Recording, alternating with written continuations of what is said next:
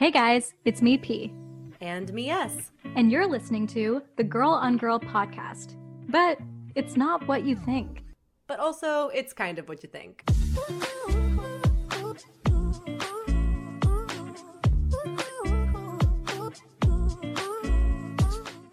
Okay, here's the deal.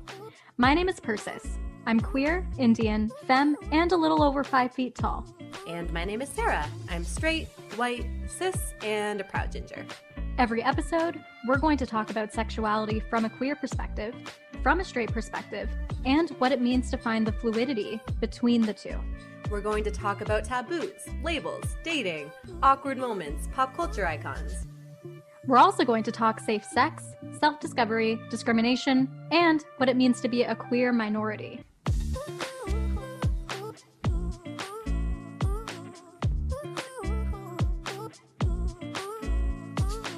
Hi, Purse.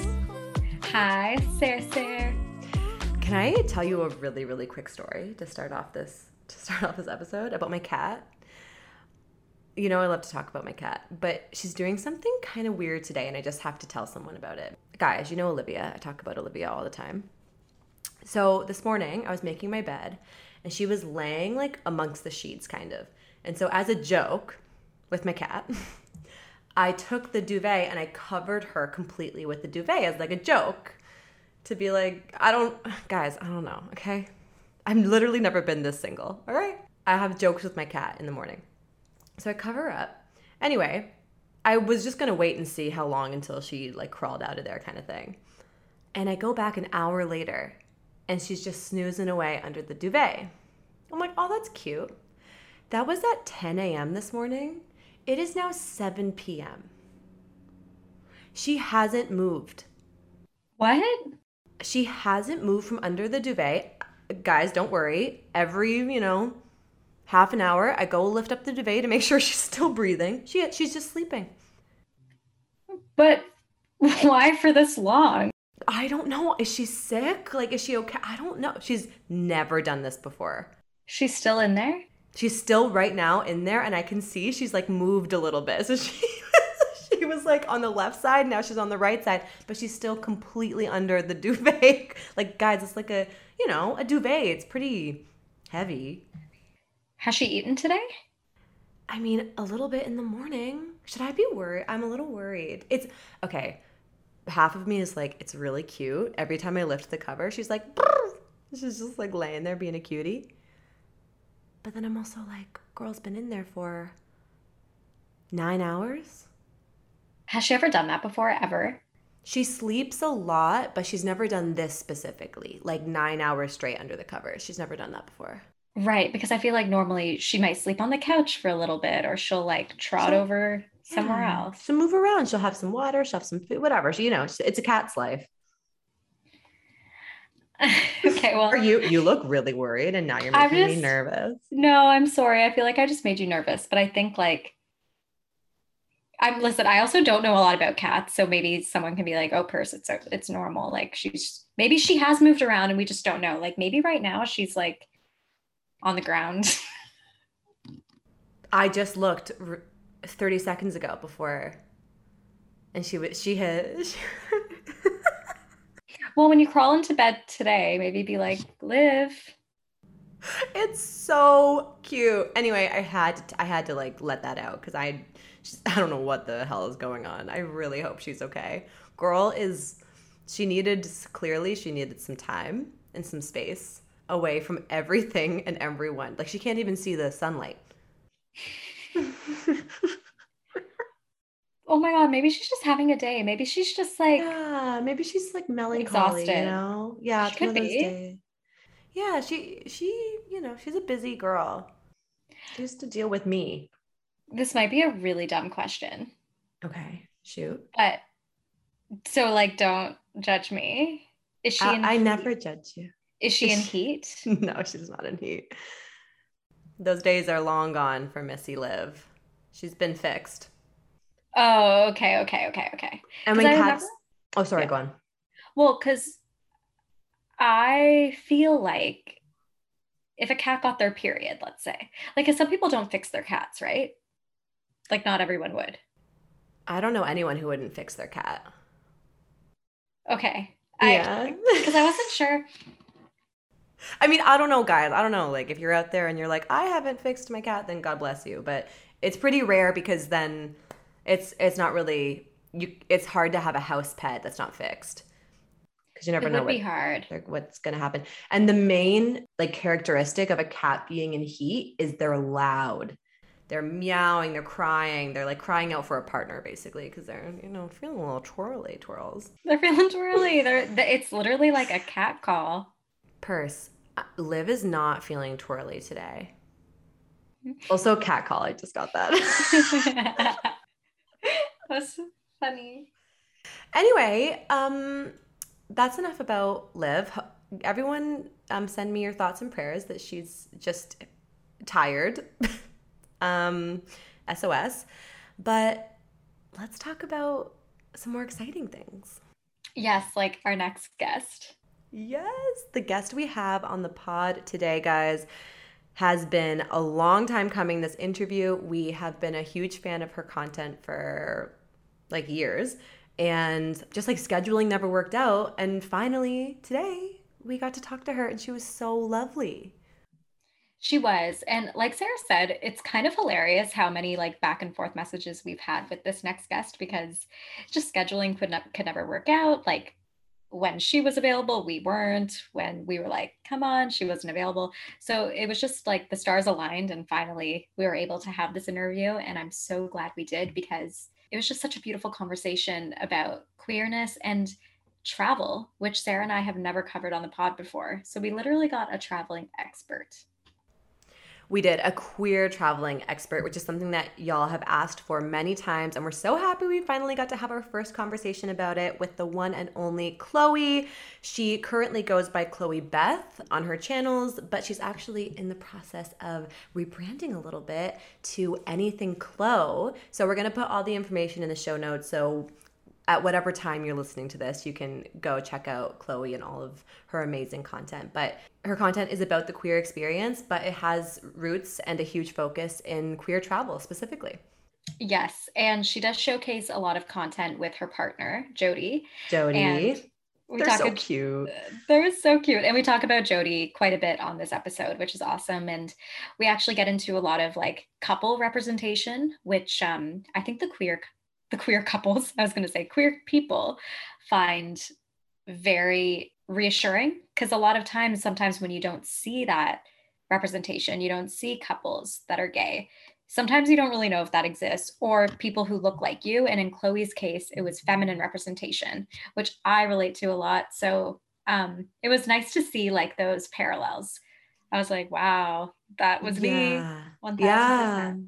Yeah, Chloe's kind of like aha moment. And I always find it really fascinating when we have a guest on who came out a little later in life because it truly is kind of like its own thing.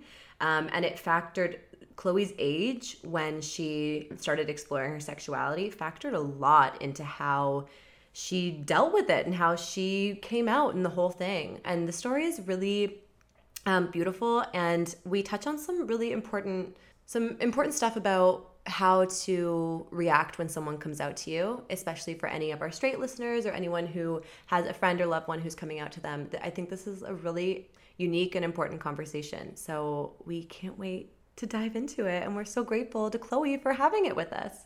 Yeah, thank you, Chloe, for joining us on our little pod called Girl on Girl. Today, it was girl on girl on girl. Girl on girl on girl, just the way we like it. A girl on girl on girl sandwich. And Chloe was right in the middle. Yeah, Ew. she was.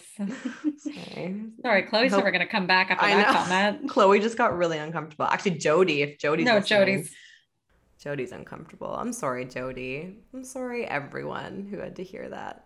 Yeah, sorry, guys. So from now on, I'll be taking over. It's Sarah's last day on the podcast. Yeah, the podcast is going to be called Girl from here on out. That's actually kind of funny. Girl. That's funny. That's funny. I laughed. Yeah, me too. I laughed. I laughed and laughed and laughed. If you guys want to find Chloe. Yeah, let's shut up and talk about Chloe. It's because we're so into ourselves. We're so narcissistic. If you want to find Chloe, you can find her at the Chloe Beth. That's CHLOEBETH. And once she launches her brand new website, which is going to be all things queer travel, you'll be able to find her at Anything Chlo. That's CHLO. That's about it. I think That's we should the jump way into the cookie crumbles. The cookie crumbles right into this conversation with Chloe. Enjoy.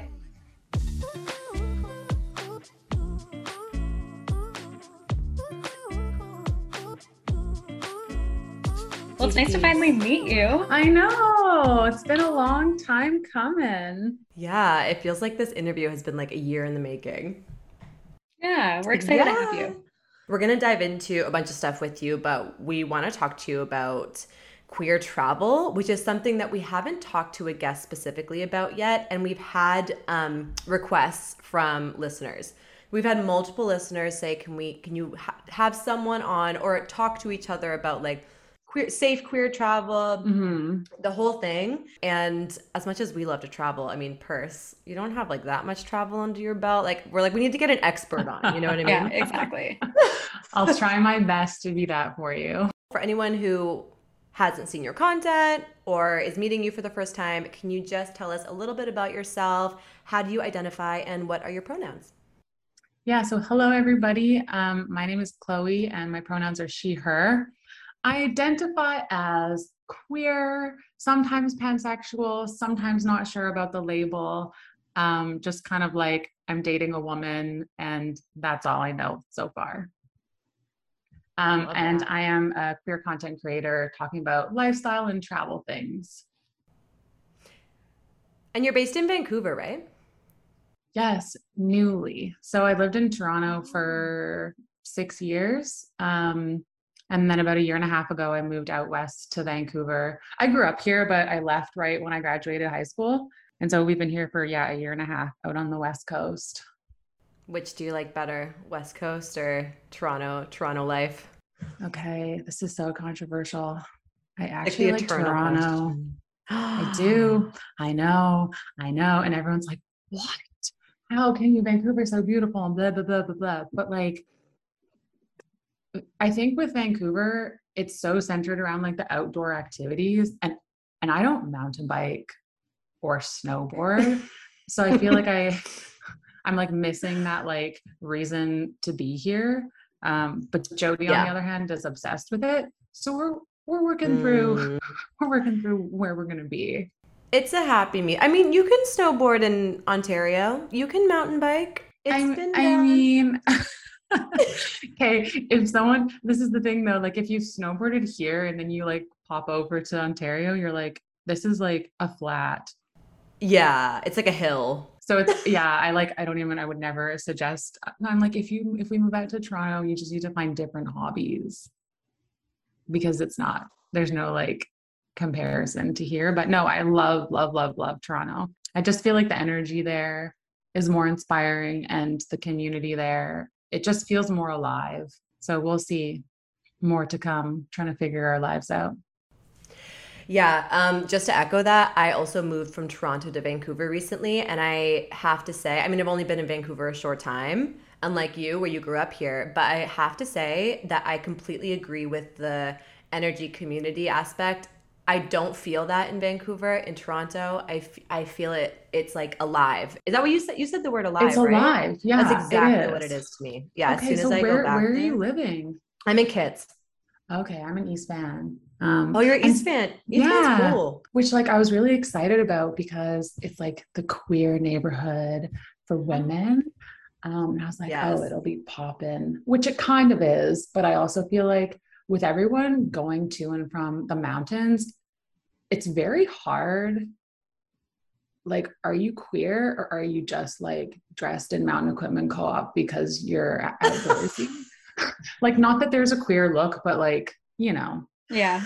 There is there are many queer looks, okay? And one of them definitely is like mountain girl. 100%, like Birkenstocks, Blundstones, the whole thing. But yeah, no, that's like everyone in the city. So okay, I didn't know that you moved out to Vancouver. Well, welcome, and I hope you like it more than I do.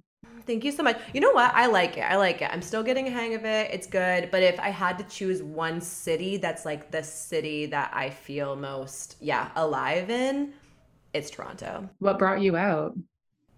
Work. I work for Lululemon. Classic. Well, you're in the Mecca so then. Classic. That's like the place to be for Lulu.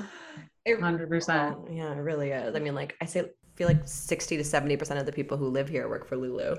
Absolutely. And kids specifically? Yeah, literally we're all in kits and we all do yoga. 100%. Could not be more of a stereotype. Hey, but I won't lie. I live in Lulu. Always have, always will. So I'm one of them. Same. Sorry, girl. We're on a tangent. Yeah, enough about me. Is this interview about me? I want to bring it back to you being queer. Fair. We're all here. Happy to talk about Ban more, but we love asking this question on the pod. Did you have an aha moment when you realized you were queer? I had such an aha moment. So I didn't actually come out till I was 24, and it's not like I knew and I kind of kept it in for a while. I like fully thought I was 1,000% straight until my aha moment. So I was 24 and I was having a summer Euro trip, as one does. And I was on a bus, like an overnight bus ride. And there was this really beautiful, really tall man that sat beside me. But then like across the aisle from us was a queer couple of two femme presenting women. And this like guy sat down beside me and I was like, ooh, cute. And then I looked across the aisle and I was like, ooh, also cute. And I had like the full bus ride to just like sit and be like, I'm so drawn to this couple like across the aisle, when like usually I would be like all about the guy beside me. And it was just this really weird extended moment where I was like, I've never like, it was the first time I think I've ever seen femme queer women, maybe like in person, but also like maybe ever. And I saw it and I was like, whoa, okay. And then 6 hours to like sit and ruminate on this. After that bus ride, I was like, okay, you got to explore this. Like it came out of nowhere. And there was like a bit of me that was kind of like, let's push that aside. That seems hard. But I think because I was a little bit older, I was at the point where I was like, okay, like obviously this isn't just a coincidence. I don't think straight people are like really enthralled staring at queers in like a loving way. Yeah, that was the moment. And I was like, okay, so I have to do something about this. So I finished my trip in Europe. And then when I got back to Toronto, I promised myself I would attempt to date women. And then I met Jody. So here we are. Oh my God. Wow. That's so interesting. Like, especially how that moment, like seeing that femme couple just made you feel that way and then led you to meeting your partner. I think that's so cool. I know. It's the strangest feeling to be like, I'm 24. Like I kind of know myself. I've been dating men for 10 years. Like I've lived with boyfriends. It's like, and then just like one moment, it was like, totally switched my perspective around. And it actually like really shook me because it's a lot to realize something about yourself that you didn't see coming, right? I think, because I was a little older, I dealt with it right away. I think if I had kind of felt these feelings when I was like a teenager or whatever, I think it probably would have been harder to come to terms with. But yeah, that moment. And then I got back to Toronto, and Toronto being like the best place to be if you're like queer and trying things out for the first time. I switched my Tinder to include women. And then, Jody came up, and it's been 6 years. So it worked out. You guys have been together 6 years? Yeah. Isn't that crazy? Congrats. Time flies. Seriously. Okay. Feels like yesterday. I want to dig into this aha moment just a little bit more. I'm curious for you. Do you feel like it's just interesting because you're 24, you've been on a long bus ride before, you've seen queer couples around before. Like, what do you think it was in retrospect about this particular moment, do you think it was maybe seeing a femme presenting couple together for the first time? Was it just like the longevity of the trip? Like so many hours to sit with it? Like, what do you think made this different from maybe any other moment you had experienced before? I think it was a few things. I think definitely the femme presenting couple, like it's like what everyone says. When you think of a lesbian or a queer woman, especially like when I was growing up, you think of like someone with short hair, like the stereotype lesbian. And for whatever reason, it just never occurred to me that like I grew up dancing, like super girly in air quotes. And I just I never considered that for myself. I never thought it was an option. And so I think seeing those two people who dressed like me, looked like me, and just had like really feminine energy was part of it. I think, yes, the extended period to just like sit there and like face the feelings probably helped.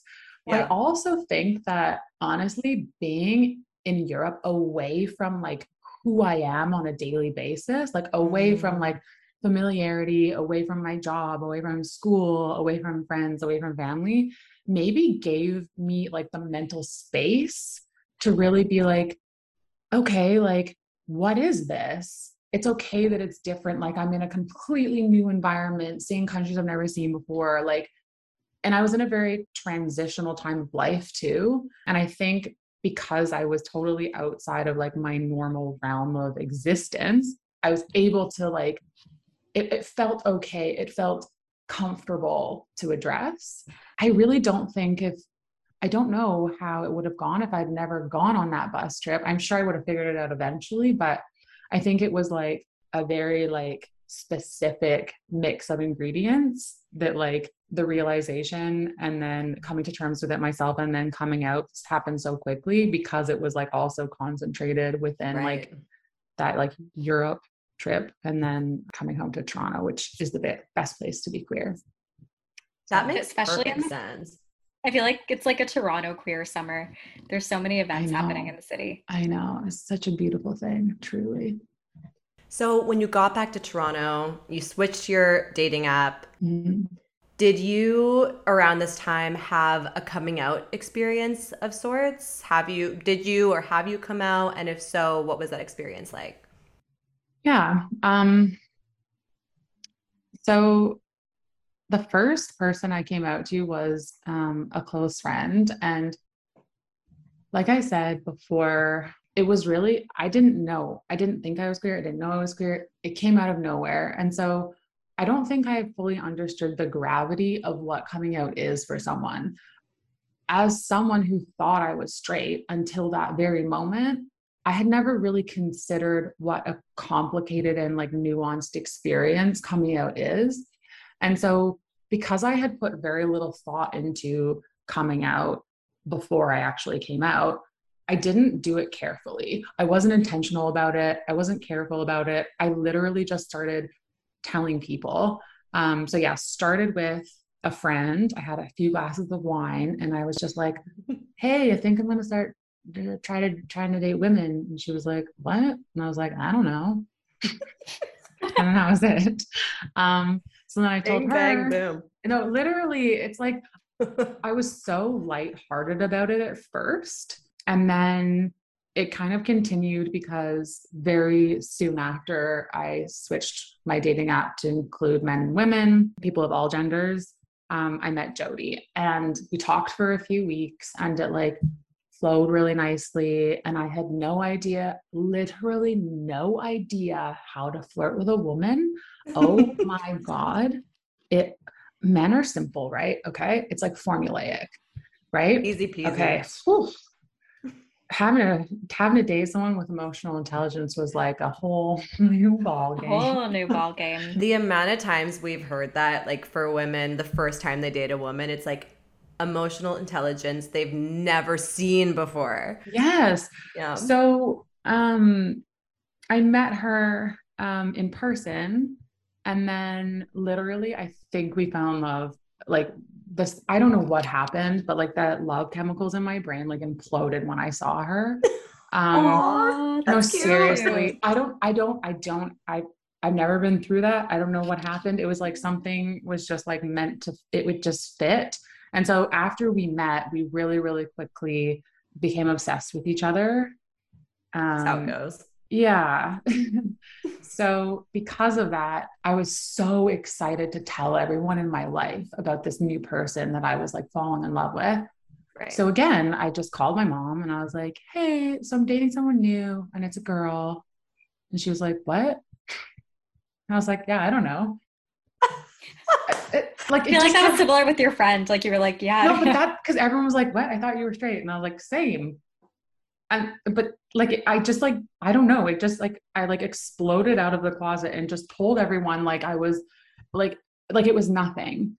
In retrospect, I would not recommend that approach because after I had come out to people close to me in my life, that's when I started to realize like, okay, coming out and being queer is such a massive part of my identity that I did not know I had before that moment. And it was a lot to process. It was a lot to figure out. It was a lot to come to terms with. And it changes your life. It changes who you are. It changes how people see you. Mm-hmm.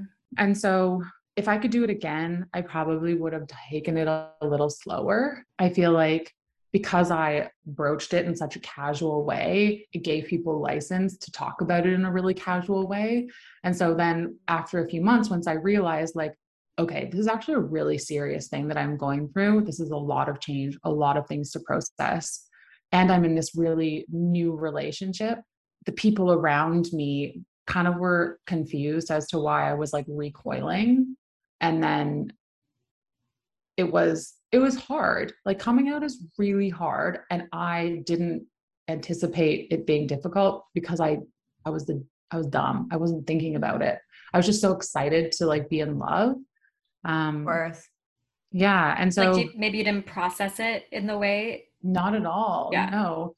And then like I was very happy-go-lucky about it. Even Jody, who had been out for a few years, was kind of like surprised by how easy it seemed for me to come out at first. Then, after I processed it a bit, I was like flooded with internalized homophobia. And I was like, oh my God, like it just like shook me to my core. So like from the outside at first, I was like owning it, like so comfortable with PDA, introducing my girlfriend to everyone, telling my colleagues. And luckily, like this is from within a context of someone who's white, femme presenting, straight passing, cis in Toronto with liberal friends and family. So like that, I think is also why I thought, well, I know no one in my life is really going to have an issue with it. So let me just tell everyone all at once and get over with. It'll be really easy. But I didn't consider the implications for me internally and how it changed the way I see the world. So yeah, it was like started really happy and positive and easy and lighthearted. And then it was kind of like, whoa, this is a major moment. But like no one, if you're not queer and you haven't had someone close to you come out, I feel like a lot of people don't understand the gravity of it. If you're someone privileged like me, who is safe with friends and family and supported by friends and family. And so, yeah, that's how it happened. And it took me years, really years to feel comfortable with it. Yeah, it's almost like a constant journey because there's so much discovery that you're doing about yourself and unlearning, especially 100%. like coming out a bit later in life at 24. It's a lot to, you know, you said it just yourself, like you identified as straight for so many years, like this is who you thought you were. You're right, it is a big deal. It's huge. Yeah. I actually think that's really good advice, and maybe advice that we haven't really heard on the pod before. Because I think it's really easy to default, especially speaking from the straight perspective, it's easy to default to like, oh, my friend came out to me, celebrate. Like you mentioned that a lot of people spoke really casually about it to you, your friends and family. And I think it's easy to jump right into that because you want to celebrate this person in your life and you don't want it to like, it's not a big deal being queer. And I actually feel like sometimes that can do a little more damage than good, which is maybe what you experienced. I think that's a really interesting perspective. when someone does come out to you, like, you know, maybe there's no right or wrong way to react, but taking it seriously, even if the person is a little bit more brazen about it, like you were, right? Yeah, because like, I think no matter what, if someone's coming out to you, even if they're saying it in a really casual way, either A, they haven't realized what a big deal it is, like I hadn't, or B, they're playing it off in a casual way because it's uncomfortable to talk about. And so I think as a queer person, you're right. Like it is when friends and family are like, oh, no big deal, I don't see you any differently. It's like, no, but like, you need to see me differently because inherently, now that I'm out and queer in this wild world that we're living in, it impacts my identity and who I am and how I move through the world. And so I actually had never thought about that until you said it. It's not a big, like, it's never a small thing. Even if you feel like I accept you and all of this stuff, it's still a big deal. And that's actually really interesting. I had never thought of it that way, but I think you're right. Like, it is never a small thing, even if the person coming out to you is playing it off or presenting it as something casual. Yeah, that's powerful. I feel like it might just be about like holding space, like creating space for it to be celebrated and to also for that person to have all the wiggle room they need to process or to make it a big deal, because it is, you know? Ask questions and you guys can have like really fascinating discussions about it. Because Yes. I agree, like even when I would come out to some people and they downplayed it too much, or they're like, oh yeah, well, everyone's queer now or something. To me, I was like, that's really damaging. Like that's also really downplaying my experience as like a gay Indian woman, and it's a big deal for me to come out as well. I've heard that before, where I think they think they're saying the right thing because they mean it with like good intention, but it didn't make me feel good because I was like, okay, great. I was really excited to tell you and nervous, but. And like, although not everyone is queer, I wish they were, but they're not. So. They're not. 100% they are not. There are non-queer people in this world, even though I also wish everyone was a little gay. I know. I mean, no, but it's actually so true because like it just hugely impacts everything about your life. So I also think that's what a lot of straight people, not all, but a lot of straight people don't understand. It's so much more than just who you're in a relationship with or who you're attracted to. Again, it's how you move through the world completely changes your point of view, the things you have to think about, the things you care about, the things you have to consider, the way you talk about yourself, the way you feel in different environments. Like, it has a massive impact in all ways. And I think what I wish happened more when I came out to my friends and family was just people asking, like, how are you doing with it? How does it make you feel? How has it changed things for you?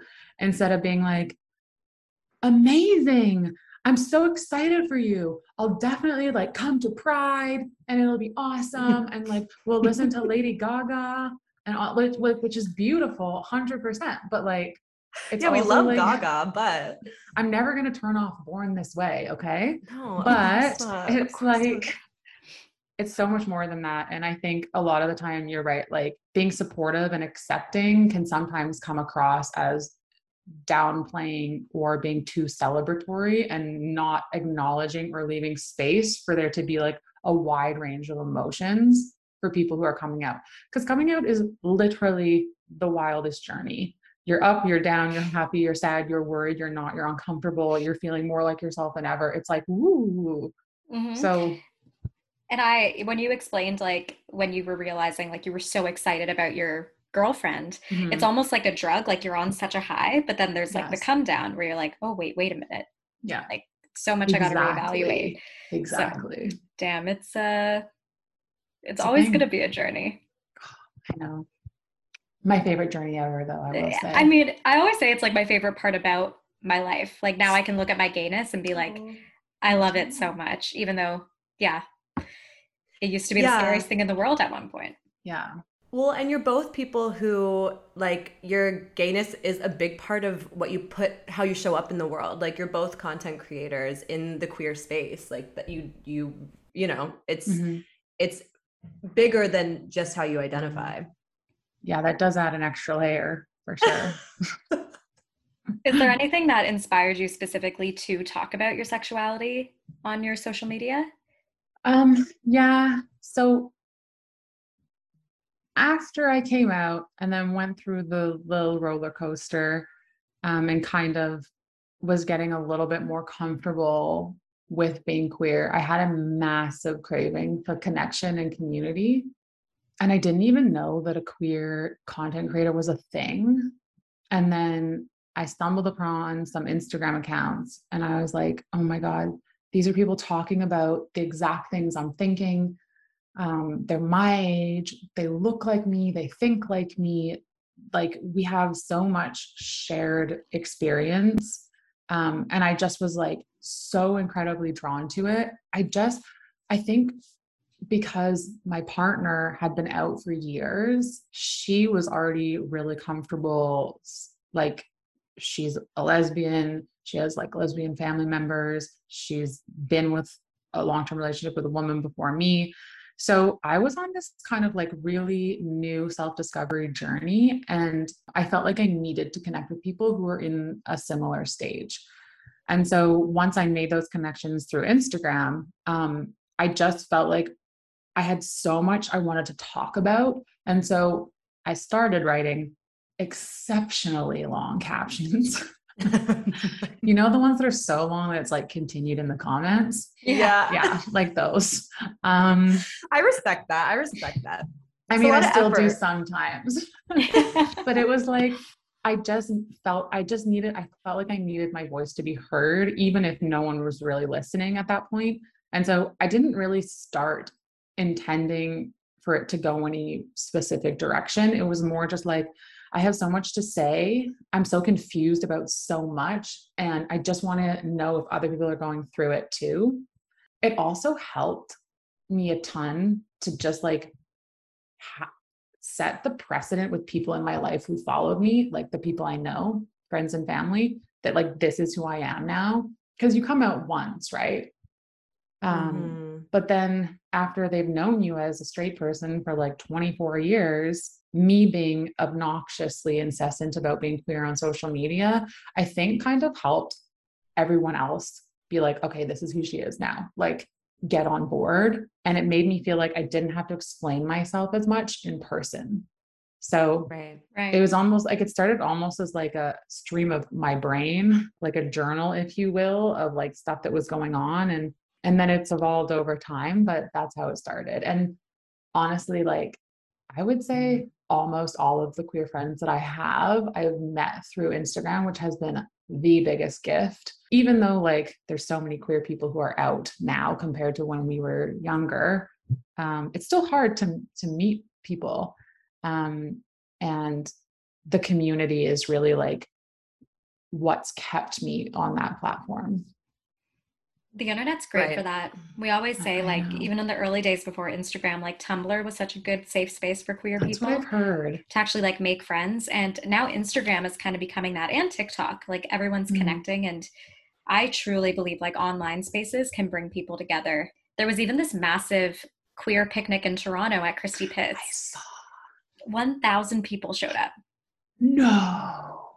And that was all from TikTok. Crazy. That's so amazing. Oh, yeah. I love that. And I'm pretty sure all of those people who organized it met on the internet. Like, it's just amazing. It is. Yeah, it's cool to see like it become an actual tangible physical community when it started virtually. Yeah. Yeah, it's so cool.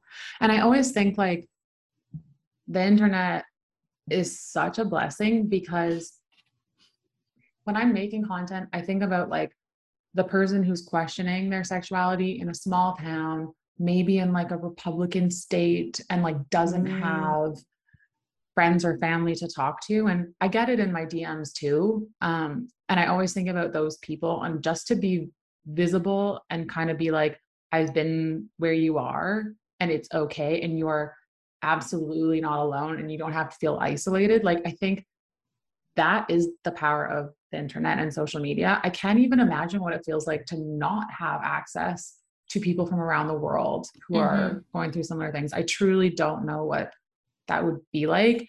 And it warms my heart to know that even if there are folks who are in places where their immediate community isn't supportive or is like overtly homophobic or transphobic or whatever it is, to know that they can go and find people on the internet to at least have like a connection point with. It warms my soul. Yeah. It's crucial. And we talk on the pod all the time about representation and how much it matters. And for you, seeing that femme couple on the train was like a very real representation right in front of you situation. And Purse has talked on the pod a bunch about, for her, it was seeing Cami Scott and Shannon Beveridge YouTube videos, seeing two femme presenting lesbians in a relationship. And she was like, holy shit, I was like, that exists? Like, I think I was 21 when I saw them, and I was like, whoa, I really identify. Life changing. My life changed too. I binged those videos. Like, and I told Sarah later, like, why am I so invested in their lives? And later it's because I felt seen in them, you know? Yeah. And with your content, Chloe, like, you get to be that. I think it's with anyone who's creating the type of content that both you and Persis create. Mm-hmm. Yeah, I really hope. And Cami and Shannon, that's such a good example. But like, literally presenting. Honestly, before I knew about queers on Instagram, the only thing I could think to do was watch the effing L Word. That is the only thing I could think of. And I literally sat in my bed alone and watched it like straight through. I was so desperate. And like, the L Word should not be the only place we can go to see like femme queer people. So thank God for the internet. Seriously. Loved me some Carmen though, I gotta say. Oh, really? Carmen. Okay. I was swooning. I don't want to say it, but like, I just feel like Shane is the most attractive person. I liked Shane's energy. I'll tell you that. Shane would break my heart, but loved her energy. I feel like Shane would be a great person to date if you were like 20 and just like trying things out. Totally. Maybe not for like a long-term situation, but have you watched the new one? Yeah, I really liked it actually. Me too. Yeah. It's good stuff. Like, I'm still a sucker for it, even though I just make fun of it. Yeah. And then we just talked about it, that the new season's going to come out, I think maybe later this year, question mark? It's in production, I think. Gotta love the L Word. So, Chloe, you mentioned your girlfriend a few times now, Jody. You two post a lot of content together. And I mean, we're such a sucker for queer couple content. Like, the amount of like queer couple accounts we follow, like, we just love it. But we're curious, like, what has that experience been like? And we know you guys have been together for such a long time now, but creating content together, posting content together, like, has that brought you two closer? Has it been a fun experience? Has it been like a little tense at times? Like, what has that been like? I feel like she would have a really different answer than I do. But okay, so at first, with my lengthy Instagram captions and me just going there as like a place to voice my confusion and my experience and like really coming to terms with my sexuality, like, I was so much of an open book. I still am, maybe to a fault. And so it took a while for us to get in a place where I kind of understood how much I could share of our relationship, because it's me speaking, but because I was with her during my whole coming out journey, it was very much about her and us. So at first it was an absolute learning curve. We're in the groove of things now. It's been so long, but I will say, working together on this stuff, well, let me take a step back. Jody's an editor, videographer, photographer. So there could not be a better person to be with, because she has like obviously a ton of knowledge and interest in cameras and all of that. So it's fun to get together to do creative stuff. Now that we've kind of worked out some of those kinks on like how much I can share, what photos she's comfortable being in, where she's not. I will say though, we will never have a couples account because we are both stubborn as hell. and we have very different like creative styles and creative visions for what kind of content we want to put out. Okay. So yeah. So that makes like sense. if you look at her account, she doesn't post as much as I do, but it's really different from mine. So it's really fun to have like something we can come together on. But at the same time, we're very clear now on like the boundaries and like this content is your style, this is my style. Yeah. And then with me talking so much about my queer experience, just knowing there's like some stuff that we just don't go into. And I feel like when people follow me, they think they know everything in my life, which is actually quite funny to like meet people in person and they're like, oh yeah, and then you do this, da, da, da, da, da, da, da. And I'm like, okay, yeah, but there's actually a lot of stuff that happens that I don't share.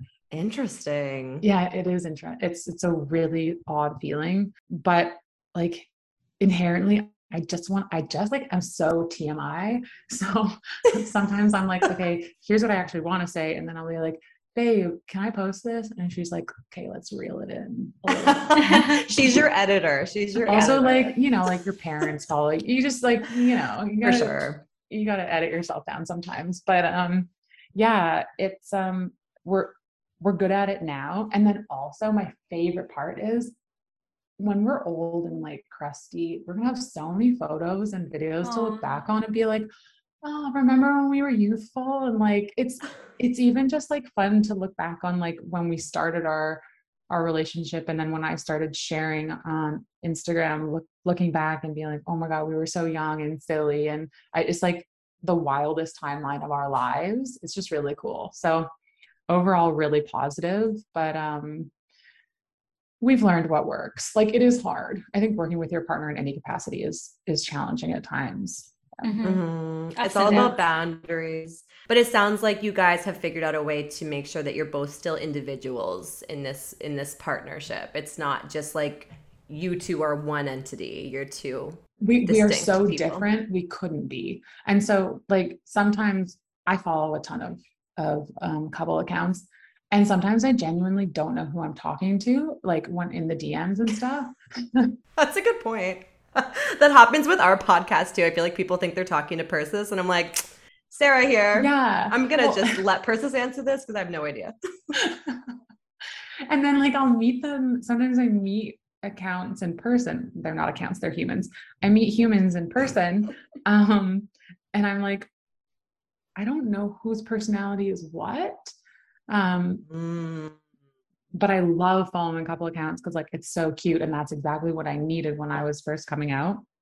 But no, just by nature of our personalities, we're too different to like. Jody posts videos of her like mountain biking down the mountain and like really like beautiful shots of like nature and scenery, and meanwhile I'm over here being like, another kiss photo.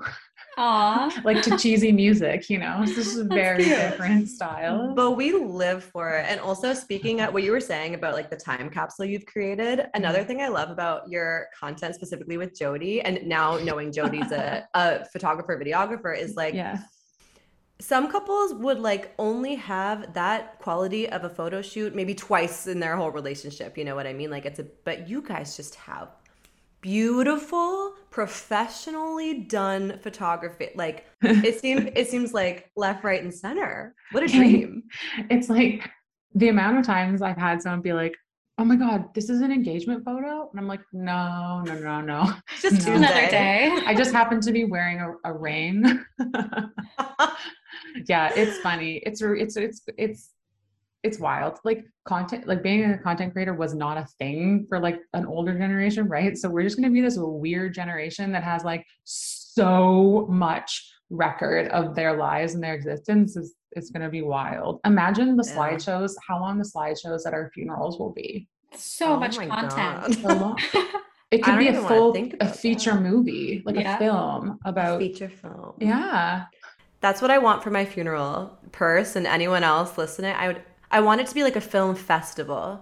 So everyone creates a feature film about me. Perfect. And then it's like a whole weekend long and you Oh can my see God. all And it of could be them. chronological. So it'll be like, here were the Snapchat days where you have like the bunny filter and like the embarrassing shit we used to send on Snapchat. Can we And please then, And the tell? dog.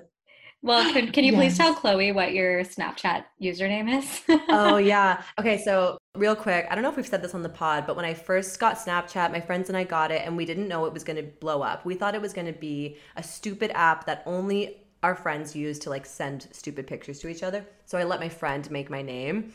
And he made it Ginge Grind 69. And I kept it for years. I kept it into like the age where coworkers would be asking for my Snapchat, you know what I mean? And I would just be like, yeah, it's gingergrind69, add me. And That right there why? is the title of your funeral film. Can someone please tell me why I never changed the name? Like I just didn't, for some reason, didn't care. I was like 22 and stupid. But anyway, I deleted my Snapchat, so you can't find gingergrind69 anymore. It's gone into the void. Oof. I'm so happy that Snapchats go away. I know. Oh yeah, they disappear. I deleted mine too. I never used it. Oh my God. The other week I found an album on my iPhone that, so Snapchat, I think used to like automatically like save the photos you took with it. So I found this album on my iPhone that I didn't realize was there of like all my old Snapchats. And I was like, this needs to disappear from the planet in this exact moment. I think I know which one you're talking Yes. about. I feel like that happened to me too. Isn't it Yes. called Snapchat? Yes. We like some apps just like download all the things. Like Lightroom does that WhatsApp too. does that too. Yeah. Yeah. But I like just it was in like the deep depths of my phone. And I guess like because it's all on iCloud, every time I got a new phone, it would just like transfer over and I just never looked at it. And the other day I was like, oh my God, like the aggressive selfie angles from like up here in the air and That's like horrifying. it's horrible. Oh Yeah, those can go. Those can, fall off the face of early the 20s earth. Snapchats. Bye. Goodbye. Goodbye. Bye. Not Forever. cute. Yeah. So just to close off this combo on social media, we did pretty much already talk about this, but if you had to like sum this up, why do you think social media is so crucial for so many queer people? I think it's the visibility and the connection, really.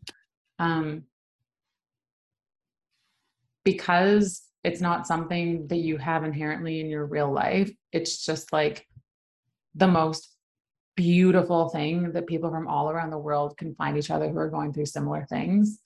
I think one of the hardest things about coming out is you're doing it by yourself. Like it's not something that all your friends are going through together unless you're blessed and you have an amazing friend group who's all coming out at the same time, because I feel like that would be magic. But for most people, you're alone in it, right? And so I think having the connection and just being able to see other people going through the same things, and then also see like, I think it's about coming out, but it's also about like queer joy in general. Like it's not all hard, it's not all sad. Those moments, those hard and sad moments are hugely important. But I also think a lot about like queer joy, especially in like the state of the world. And putting like a little bit of like hope for people who are going through hard times or maybe feel like they're not there yet, or they're still getting comfortable, or they're still at their parents' house and like they're not accepting. Like I have a lot of people who message me who are like, my family's homophobic, like I just can't imagine being able to live out and proud, and like just being joyful and queer and visible, I think can be like a light at the end of the tunnel in a way for people. Totally. Not that it's all cotton candy and rainbows. Well, it's all rainbows, but not that it's all like sweet and easy. But Yeah. I think about that a lot, like happy queer adults. That's beautiful. I don't know if that gets said enough. I think that's a great point, Chloe. It's like queer joy is crucial. And like when you think about like queer characters and stuff in the media, it's like we always say, it's like they're killed off, or they're an alcoholic, or they're sad, or they're Shane from the L Word. Like it's like there's not a lot of just like fully functioning queer people with healthy relationships. And like, so I think social media comes in and plays a big role with that. Yeah, even when Happiest Season came out, we've talked about this before on the pod, and remember everyone was so excited for like this lesbian Christmas movie, and I mean, I kind of love Happiest Season, but you know, the whole story was rooted in this like shame, struggle, yeah, complete struggle. It wasn't just like a happy love story. No. But we love you, K-Stu. Love. If you're listening. So much. Just have to throw that in. K-Stu, the outfits, everything. Just in case. I don't want her to think we don't like her, like because she's obviously listening, and we're like, you know, yeah, we're obviously. super fans. So yeah. Okay, let's talk about queer travel because that is something you're super passionate about. You talk about it a lot in your content. But before we dive into queer travel specifically, can you tell us your favorite place you've ever traveled to in the world? Oh, that's a big question. It's a really hard. I don't even know if I could answer that. So the first thing that comes to mind is my most recent trip. So that might be why. But Portugal is mind-blowing. Exceeded every expectation I had. I went with my partner, and Lisbon, we spent a week there. So queer. Like, is it? Not in the sense that there's like flags flying everywhere, but just the amount of queer couples I saw openly holding hands and like on dates, kissing, out and about, from like all areas of like the gender spectrum, presentation. It was amazing, like more than any European city I've ever been to, which I just didn't expect. For Portugal. Yeah, I didn't know that. Yeah. And I felt really, really comfortable holding hands. Again, we're both straight passing white people. So that's like my experience. But yeah, we felt really comfortable, and everyone was just like so lovely. And like everywhere we turned, there were queers. I didn't expect it at all. So it was amazing. I love being surprised when there's queers popping out from everywhere when we're traveling. They're popping out of the crowd. They're always popping out like little gophers or whatever. I love that visual for some reason. Me too. Like that's queer joy. That's queer joy right there. Oh my God. Lisbon also is just like beautiful, amazing food, nice people. The hills are a lot, like, just warning anyone who wants to visit for the first time. There's some hills. No, like be prepared. Like you get some like good ass cardio. Yeah. Your butt and your hammies are like popping by. They pop in like all the queer people. With poppin' booties is that's right. Essentially the Lisbon MO. No, but like I just got really excited when you said that. Like, physically excited. You're gonna be like in Lisbon just like checking out bums, being like, where are all these poppin' booties? Now you'll know where to find me. First just goes off the grid. No, but like it's such a cool city because it's one of the oldest cities in Europe, but it has like a very urban feel. So you've got like you know when you're in Paris or whatever, and it's like obviously stunning and everything's like ornate and beautiful and pristine. So like take that architecture and then you pop it in Lisbon, and then you just like graffiti all over it and like street art all over it. So it's this really interesting dichotomy between like the old and then the new like funkiness. What makes like queer travel a unique experience specifically? Like if you have to say like it's different from obviously traditional traveling, what are the standouts there? I think it just means that you have to think there's like another layer to the locations you choose and the things you do and where you'll feel safe. And then, I mean, it also depends if you're visibly queer or if you're with a partner. It's just a whole nother consideration of even where you choose to go based on like the laws that they have. So yeah, I think it's kind of like makes it less fun in a lot of ways, but I also think that being visible and queer all over the world in a way that is safe is pretty powerful. So yeah. And speaking of that, what tips do you have for any listeners? Because like we said at the beginning of the convo, we've had a lot of listeners ask for tips about queer travel, and a lot of listeners who really enjoy traveling and maybe are kind of just at the beginning of their coming out experience as well. So to travel safely and enjoyably, do you have any tips for our listeners? Yeah. So for me, it all starts with research. Like you got to figure out your stance on like, if you're willing to go to a place where maybe queers aren't protected under law or whatever. And B, depending on who you are and who you're traveling with, choosing places that you've either like verified are queer safe, or you've heard from other queer people going there. I think like the something that I do all the time is I reach out to like the local pride organizations in the cities. So like my partner and I were going to Rome, and we, knowing that Italy's like a super Catholic place, we reached out and said, hey, like we're Canadians, we're coming, like what's your perspective on PDA? And they actually wrote back and said, don't show PDA. Our recommendation would be to just like go without it.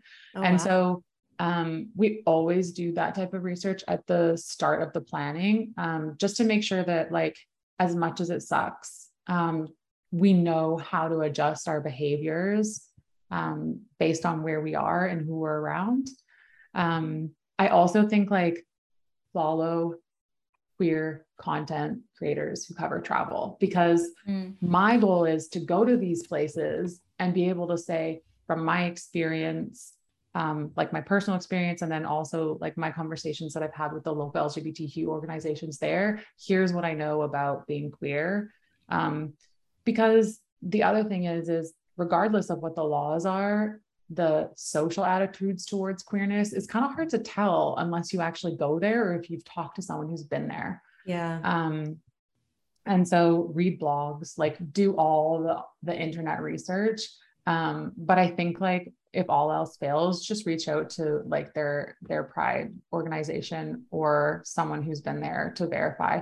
Honestly, like safety first, which sounds so momish, but like it's really hard to tell how you'll feel unless you've talked to someone who's been through it. And then when you're there, I always just say like err on the side of caution. I mean, not only as a queer person, but like in general. Totally. Yeah. Like even with Jody and I being femme passing and white, we still sometimes like we don't really like hold hands if we're not sure. Better safe than sorry. But I feel so passionately about like the gift that is traveling. And I think seeing the world and breaking down those barriers and seeing how other people live is so powerful and will genuinely make the world a better place. So I think if there's a way you can make it work safely, go take the trip. Hell yeah. That's such a hot tip to reach out to local organizations. Have you found that those organizations have been helpful in suggesting queer-friendly accommodations? Because I would imagine for hostel travel or even Airbnb travel, that's like a very important aspect of safety. Yeah, absolutely. Like from my experience, they're all like more than happy to give the details. I also think that's where content creators can come in handy. Like I'm happy, and I know like a lot of other people who cover queer travel are happy to share like literal links to the Airbnbs we stayed in, names of hotels, names of restaurants where we went on a date. Like my new website that I'm launching is all about travel. So I'm going to offer like really detailed itineraries where it's like, here's literally the coffee shops we went to and everything. And then any feedback on how I felt being there and anything that I learned about the queer community. And I think everyone likes to share those tips. Like I would say, don't hesitate to reach out. People, especially like fellow queers, are more than likely super, super happy to help. And they might offer insights that you would not even consider. Totally. So yeah, I think that's like where the power of the community comes in. Like just ask. You are obviously an amazing resource. Do you have any favorite travel content creators or blogs that you would suggest everyone also follow? Yes. Instagram, 27 Travels. Yeah. Gabby and Shanna, they're really cute. Mm-hmm. Ravi Around the World is New York based, and he travels a ton. He's a gay man, so it could be a little bit different. Local Vancouver travel influencers, Leslie the World, Katie and Steph, they have traveled a ton. And their blog has they have a series called How Lesbian Friendly Is, and then they cover like all the locations they've been to. That's awesome. We Are Wandering Travel, Els and Steph, they live in the UK. They do van life. They're amazing. Once Upon a Journey, they're based in, I think, Amsterdam. There's so many. That's amazing. We're going to link all of those in the show notes. Like if you're looking for beautiful photography, all of those people just like have the most amazing photos, but I think they're all like super, super friendly and have traveled a ton. So between all of those different accounts, I feel like if you're looking for information on a certain location, you should probably be able to find it. That's amazing. And then if our listeners want to follow you for all the beautiful content and hot tips, where do they go? You can go on Instagram. I'm at the Chloe Beth, and I'm about to launch my new website, which will have pretty much exclusively travel content. The first few articles will probably be about Portugal because I'm on a Portugal like kick right now. And the website will be anythingchloe.com. And that will be like everything travel with links and all of that. So I'm hoping that can be a really good resource.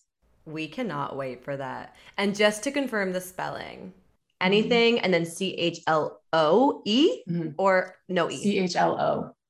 No E. So fun. A little nickname, yeah.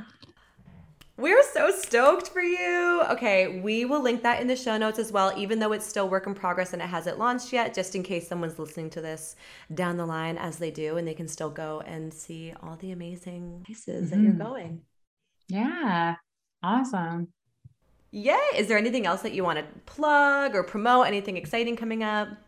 Okay, I do want to plug my girlfriend. She'll probably kill me, but please do. You have to.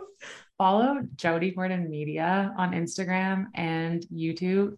She puts out, so she's a video editor, like that's her day job. And she puts so much work into these amazing videos. Like the editing is next level. They're like beautifully told stories with like funky cuts, and it's like, it's amazing. So Jody Gordon Media on Instagram and YouTube. And she covers our trips as well in YouTube videos. So you'll see some Portugal content there. Yes. We'll be checking that out. Yeah. Hell yeah. Also, side note about Portugal. I went to Portugal when I was 18, I think, and got so excited. I got a tattoo of the Portuguese armillary sphere, you know, the thing in the middle of the flag. Like I got like God. It's on my back, like in the middle, like big. And every time a Portuguese person sees it, they're like, "Are you Portuguese?" I'm like, "No, I'm just a white chick super passionate about it." Yeah. Yeah, just 18 and loved it. So, honestly, guys, I wouldn't reco. Jody went to Costa Rica when she was probably like 19, and she got Pura Vida tattooed across the top of her foot.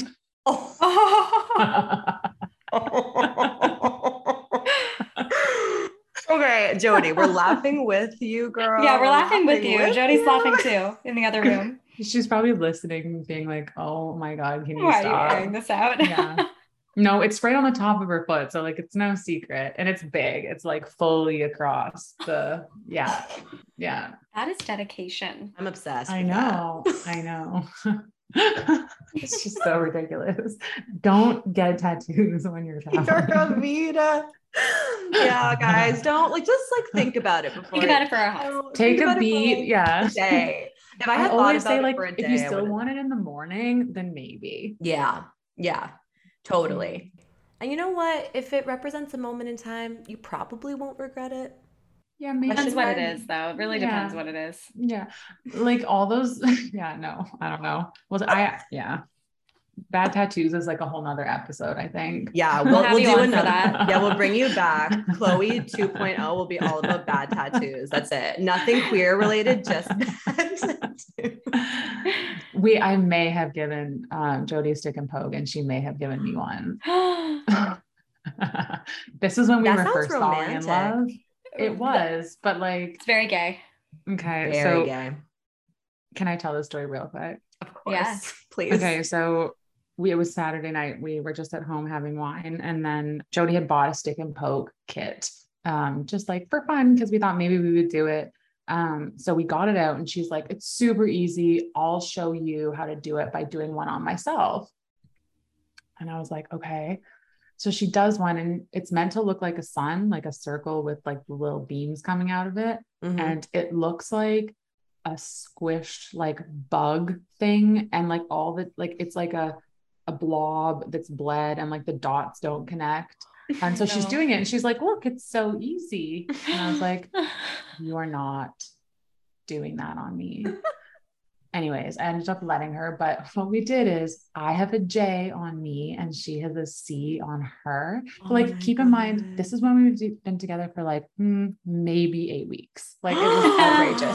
And then afterwards I was like, "Babe, these fade, right? Like we didn't poke that deep. So like the ink will come off." And she was like, "No, like this is on you." Like it's for like on ever, forever. Tattoo. Luckily it's like on our hip bones, so like no one can really see it, but like also would not recommend stick and poking if you are not a professional. That is truly the gayest story we've heard in a long time. Like the initials, it doesn't get gayer. I wouldn't do that now. Like, and we've been together for 6 years. I don't know what was going on in my little brain. But 8 weeks, it's different. Oh, Love does something to you. Yeah. And you're just, like you said, your like love hormone started exploding. Like you didn't have any control over it, honestly. It wasn't me. It was the chemicals in my brain. That's a real thing. I know. Oh my God. We actually did an episode on that, on like the science of falling in love and all the different hormones that shoot off in all these different ways when you love someone. The wildest thing, eh? That shit is neuroscience. I love that story so much. Thank you so much for doing this and for hanging nice. out with us for an hour and just being so like fun. real vulnerable and like telling us all the things. And we love your content so much. And we're so grateful to have your voice added to our little archive. We have a really beautiful, small but beautiful listenership around the world, and they value these conversations so much. And I think this conversation is gonna like mean a lot to a lot of our listeners.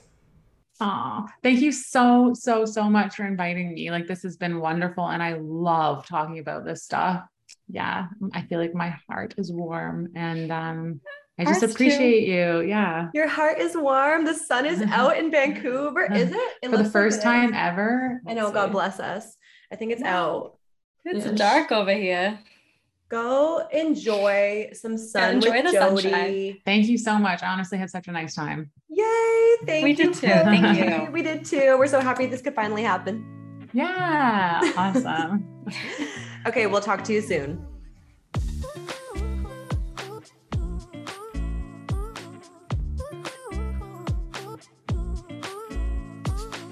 Okay, Sarah, welcome to In Case You Missed It today. Thank you so much. Please tell me something I don't know. Tell me something I don't know. Remember that Selena Gomez song? Tell me something I don't know.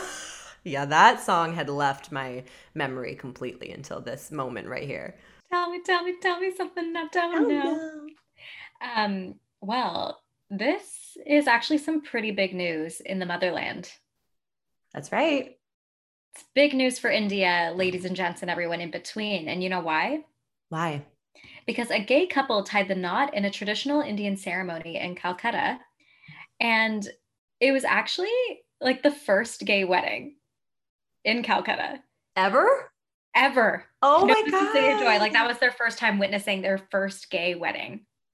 That's wild. Well, maybe the first, like, probably not. There's probably been some secret ones. Do you think? I don't know. Maybe not. I can't confirm, but maybe this is like the most public one, and it went Right. viral. Like actually, the reason why I found out about this first is because there's someone from my work who's really close friends with one of the partners, like one of the people who No got way. married. This is so exciting.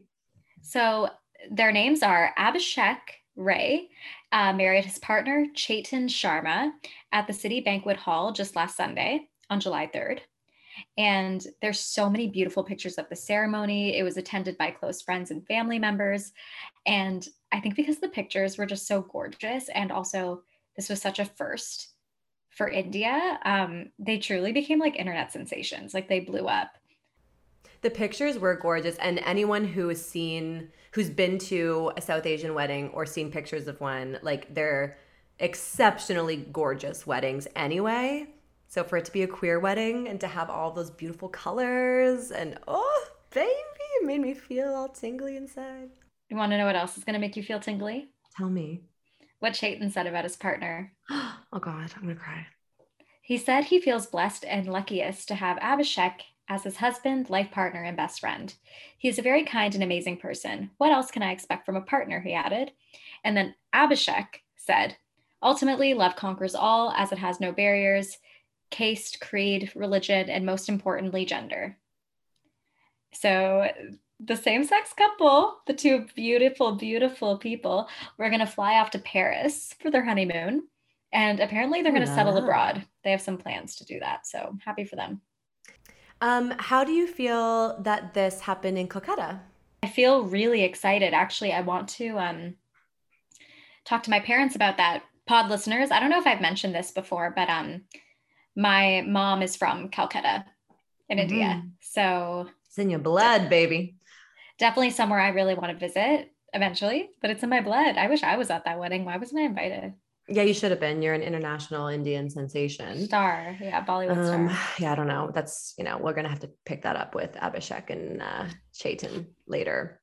Oh, but looks like my invite's right here. Shut up. Guys, I know you can't see, but Persis like literally acted like she found an invite under the table. Like acted it out. What is that? Face mask. Is that a condom? Huh? No, why was that big? It's a face mask. And also, Sarah, well, I guess I could have condoms. You're right, though. Why would it be that big? For my big dildo. We know you have a little one, though. I think you've told the pod. A little baby one. Listen, guys, I don't need a big one, truly. Chloe talked about being TMI in this episode, but I feel like we might be more TMI. Not that it's a competition. Very TMI, Chloe. I think if we have to make, who knows? We'll do a comparison. This, in case you missed it, made me really excited for your future wedding whenever it happens, and all the Indian influences that are going to be part of the celebrations. Mostly me wearing a langa, an emerald green langa. And I would love for you to do like 2 weddings. One in Calcutta or even Kerala, whatever. It's your choice, I guess. Not mine. Because that's where my grandma is. And Kerala is so beautiful.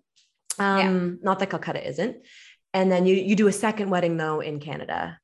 And no, I'm thinking Greece. A wedding in Greece and a wedding in Kerala?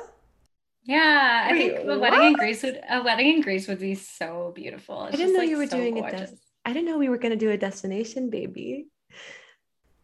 I'm going to have to save for that. Yeah, better get saving. I have expensive taste. That'd be cute if you ended up marrying a Greek girl, because then it could be like just very vivid, all the 2 cultures intertwined. That would be very beautiful, actually. In Santorini. Don't do it in Santorini. It's too like tourist obvious. You got to do it on another one of the islands. They're so beautiful. Maybe, what about like Mykonos? Yeah, it's also really touristy and party, but what's like a hidden getaway? So there's one spot, I'm going to find it really quick. It starts with a P. Hold on. Also, quick update. Olivia has left the bed. Building. Olivia, I repeat, is walking. She looks a little wobbly, but she's walking to her food bowl. Okay? She's alive. Thank God. Okay. The Greek island I'm talking about is called Paros. I'm probably pronouncing that wrong. Paros. And it's supposed to be stunning, and it's not super touristy or often visited. So, little hot tip. One of my best friends in the world is Greek, and she really loves Crete. So we could do the wedding on one of those islands, baby. Perfect. Am I getting married to you? I'm just feeling a little like not excited about marrying me. Yeah, we'll talk about this later. It's just like, yeah. We'll definitely be talking about this later. Yeah, I've just been thinking.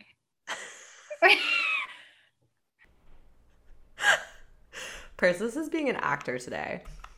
You got your acting chops sharpened after I made that reel of you getting excited for our event. I think it's in there. It's in you to give, baby. It's in you to give. That was convincing for a sec, eh? I was like, yeah, sir, we'll talk about it later. Yeah.